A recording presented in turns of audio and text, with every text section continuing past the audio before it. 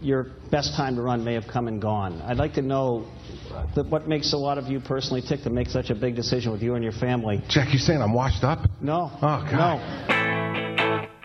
From WNYC and New Jersey Public Radio, it's the Christie Tracker. What the president has done has been the single worst thing that he's done as president of the United States. It's time for us to get to work to find our greatness again. Once you get on the stage, it's not going to matter whether you're number 1, number 5, or number 10. I'm David First. Coming up, Governor Christie and foreign policy. We'll speak with Ken Edelman, the guy who wrote Christie's favorite book these days, one he name drops every chance he gets, Reagan at Reykjavik, 48 Hours That Ended the Cold War. And the Star Ledger's Tom Moran will join us with a perspective on Christie's foreign policy credentials. First, though, we're joined by New Jersey Public Radio's Matt Katz. We learned about the money raised by America Leads, the super PAC supporting Governor Christie this week, $11 million. We also learned about who gave that money. We're talking about a handful of very wealthy donors, several with close business ties to the state of New Jersey. We found out who Christie's billionaire is. So in 2016, you need a billionaire in order to successfully run for president. At least that's what it seems like. Or you have to be a billionaire yourself, like Donald Trump.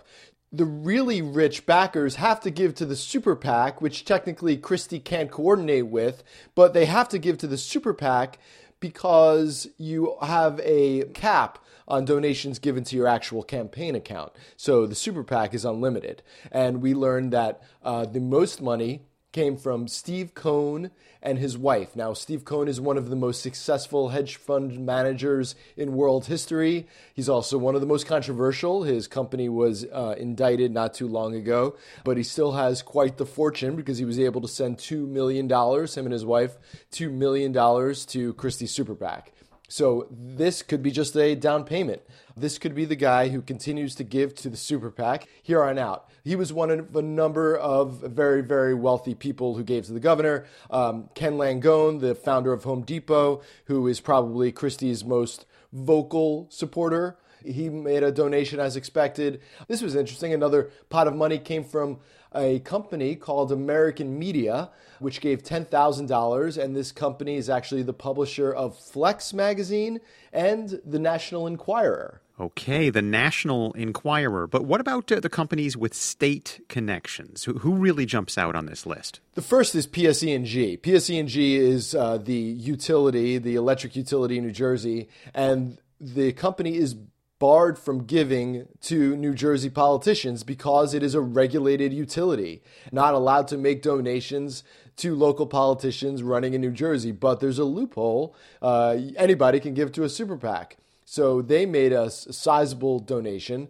which really bothered people on Twitter once I mentioned it, and that, people were seeing the money they pay toward their electric bill going to Christie's presidential candidacy. And it's unclear why PSE&G would want to be involved in a presidential campaign other than the fact that they want to maintain a positive relationship with a guy who could be governor for the next 2.5 years. How can this money be seen as money truly going to fund a presidential campaign and not just to be on the governor's good side? And there's all kinds of donations that raise those sorts of questions. A company associated with Paul Fireman, the former chairman of Reebok, gave $1 million.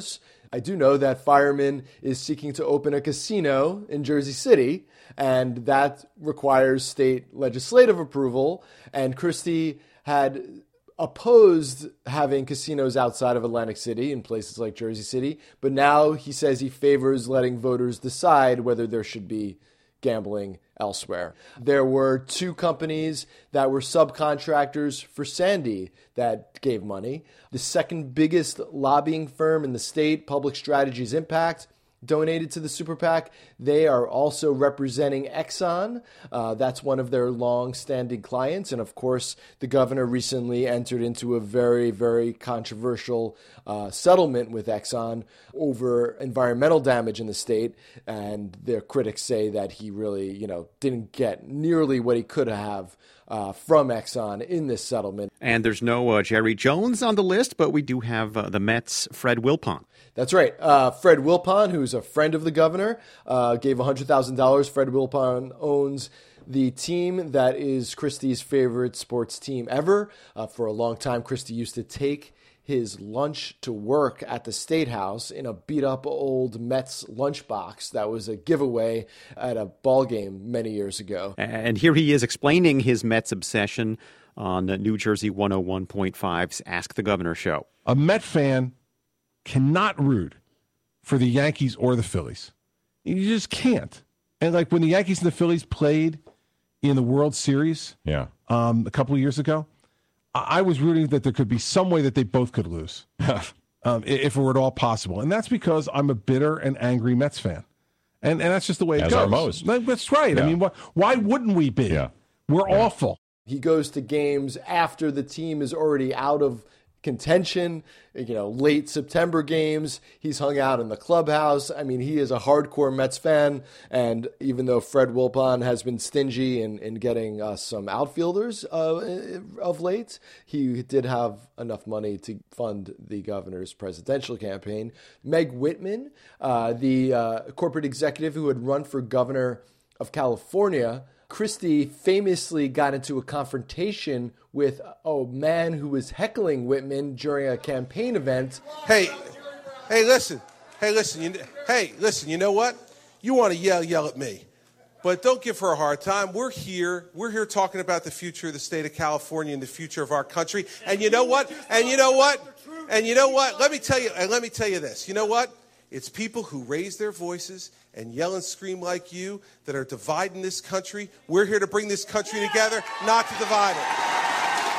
And Whitman made this donation to Christie's Super PAC, perhaps as a way of thanking him for his chivalry. For his angry chivalry. Yes, angry chivalry. I guess this is just where we are now in 2015. This is the way things are done. But I know this is just another one of my hugely naive questions. But should a sitting governor be able to accept money from companies that do business with the state to fund a presidential campaign? Well, the Supreme Court of the United States says yes, and I guess I have to yield to them.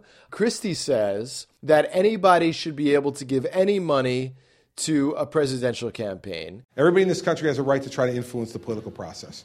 And the question is, are you going to be good enough as a candidate to be a professional ingrate? Because that's what you need to be as a candidate. You have to take people's money, and then if they ask you to do something that you don't agree with, you got to be able to say no to them.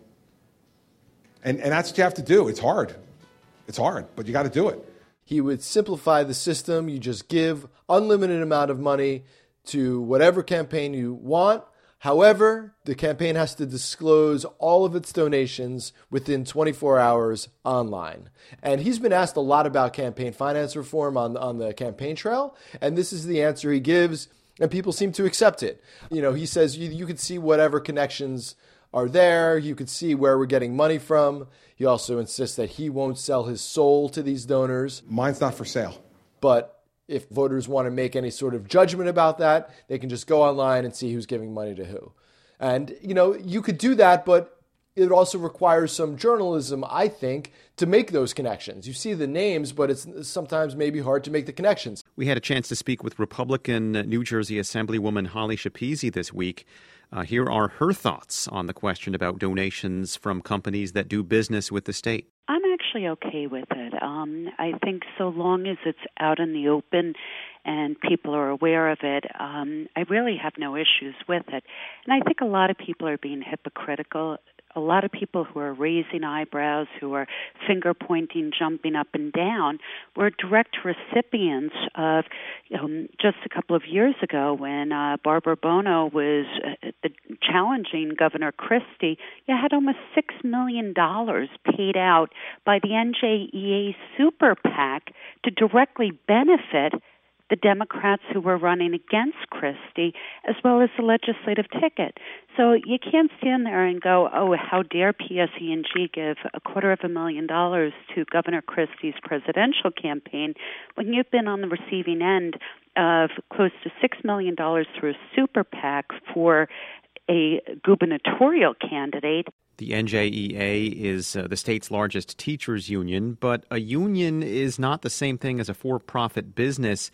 Matt, is it a problem that New Jersey's pay-to-play restrictions intended to stop businesses from currying favor with the governor don't apply to federal elections? You have the state of New Jersey, which is essentially a $30 billion annual business, And you have companies that rely on a piece of that money for their very existence, and they want to give money in order to get in the rooms with these political power players, and they're not allowed to do that if it's a statewide race, but here's a way they can do that. I mean, why does a New Jersey construction company care so much to the tune of hundreds of thousands of dollars who's in the White House? New Jersey Public Radio's Matt Katz, thanks again. Thanks, David. Enjoy the debates. Matt Katz is writing a book on Governor Christie that's coming out in January. We're back with Ken Edelman in just a moment. First, though, an excerpt from a town hall in New Hampshire this week that, for a moment, went slightly off topic. We should all acquit ourselves in a way that we believe is consistent with the teachings that we follow if we follow certain teachings from a religious perspective. That's what I'll always continue to try to do. I mean, for instance, I'm a Catholic, but I've used birth control. And not just the rhythm method, okay?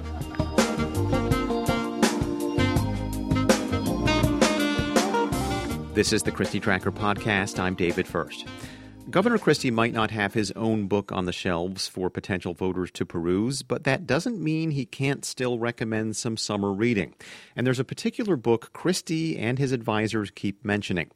When Christie's foreign policy credentials were called into question, his advisors cited the book several times as one the governor was reading to brush up on global affairs. The book is Reagan at Reykjavik, 48 Hours That Ended the Cold War. And now the governor is referencing the historic 1986 U.S.-Soviet summit in an ad where Christie comes out swinging at the Obama administration's Iran nuclear deal. Now he's lying to the American people about how the deal's going to work. I would have walked away from the table. That's what Ronald Reagan did when he walked away from Mikhail Gorbachev in Reykjavik. And so as president... Some say the book has too rosy a view of the former president's strengths, but Reagan at Reykjavik offers fly-on-the-wall details on the summit between President Reagan and Mikhail Gorbachev in Iceland, a meeting that led to historic arms control agreements and, in the author's opinion, the end of the Cold War. We're joined by the author, Ken Edelman. He was President Reagan's arms control director at Reykjavik during the summit. Welcome. Thank you so much, David. First of all, it's nice that you have Governor Christie's advisors on your PR team. Are you flattered?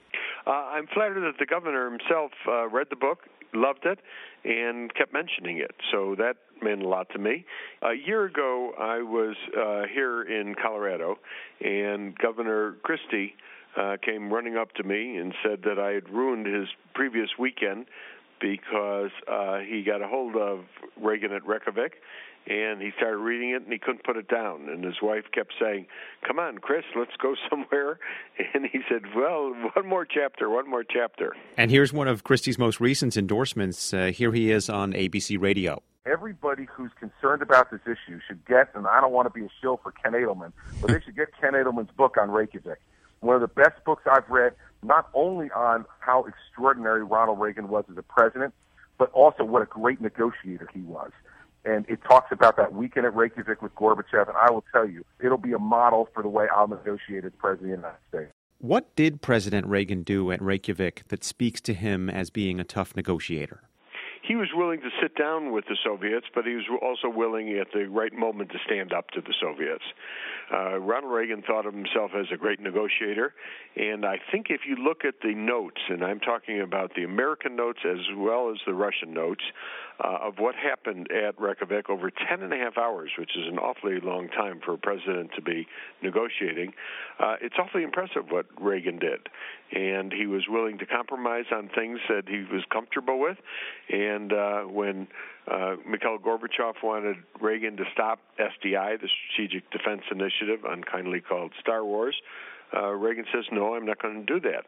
And he was quite willing to have the weekend end in, quote, failure, which was loudly proclaimed at the time, to stand up for his values.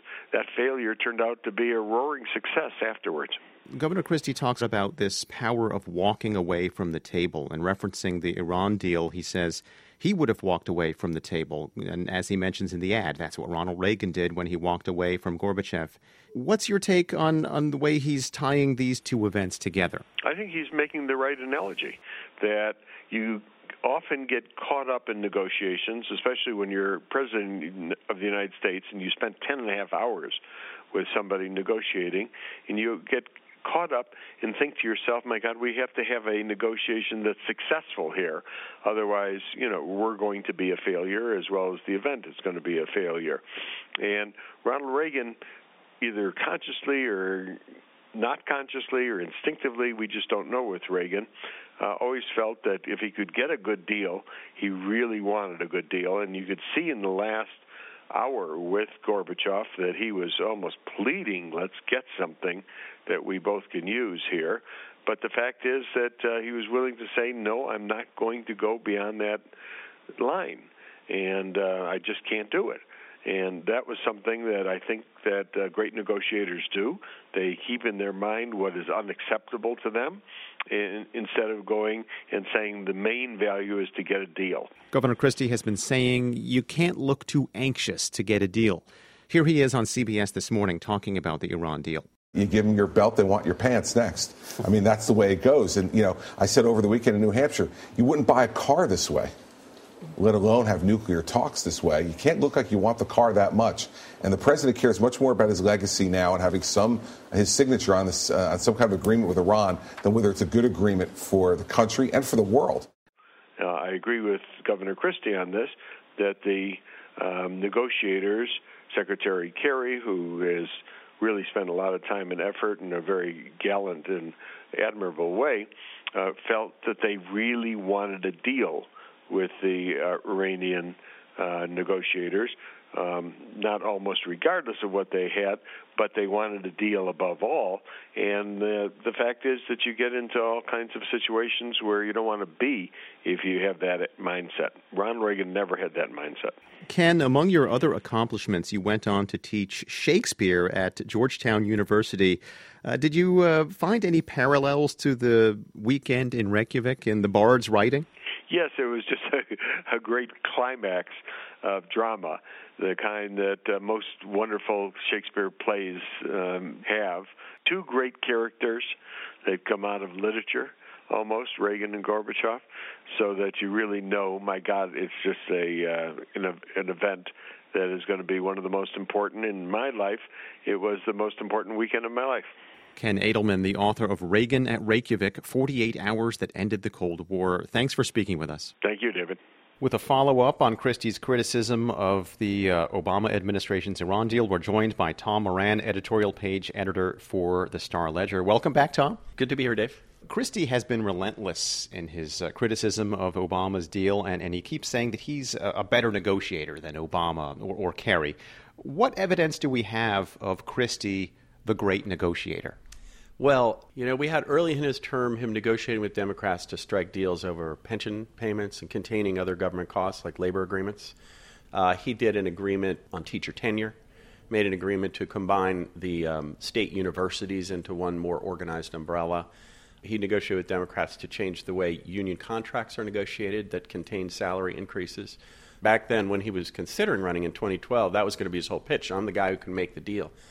The problem is what happened after that. We've had 3 or 4 years since then of essentially gridlock in Trenton along the same styles as Washington. Isn't there something to be said, though, that when you're super popular, you're going to be a better negotiator because everyone thinks, oh, my gosh, everyone loves this guy. I got to play ball with him. Yeah, I think that's true. And, the economy stagnated. He had Bridgegate. He was sort of severely weakened by that and his support, so nobody wants to deal with him.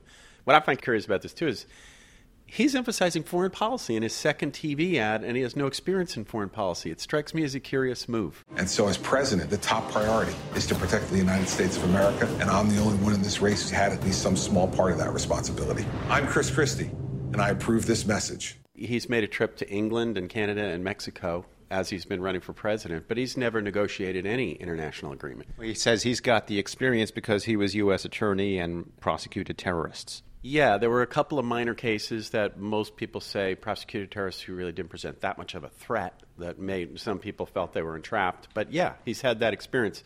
I don't see how that translates into negotiating skills with Iran. Let's talk about President Reagan. Christie talks about Reagan's performance in Reykjavik and talks about Reagan as being a tough negotiator. Yeah, and I think everybody agrees that's needed in foreign policy. It's a really tough comparison because in that situation, America was negotiating alone.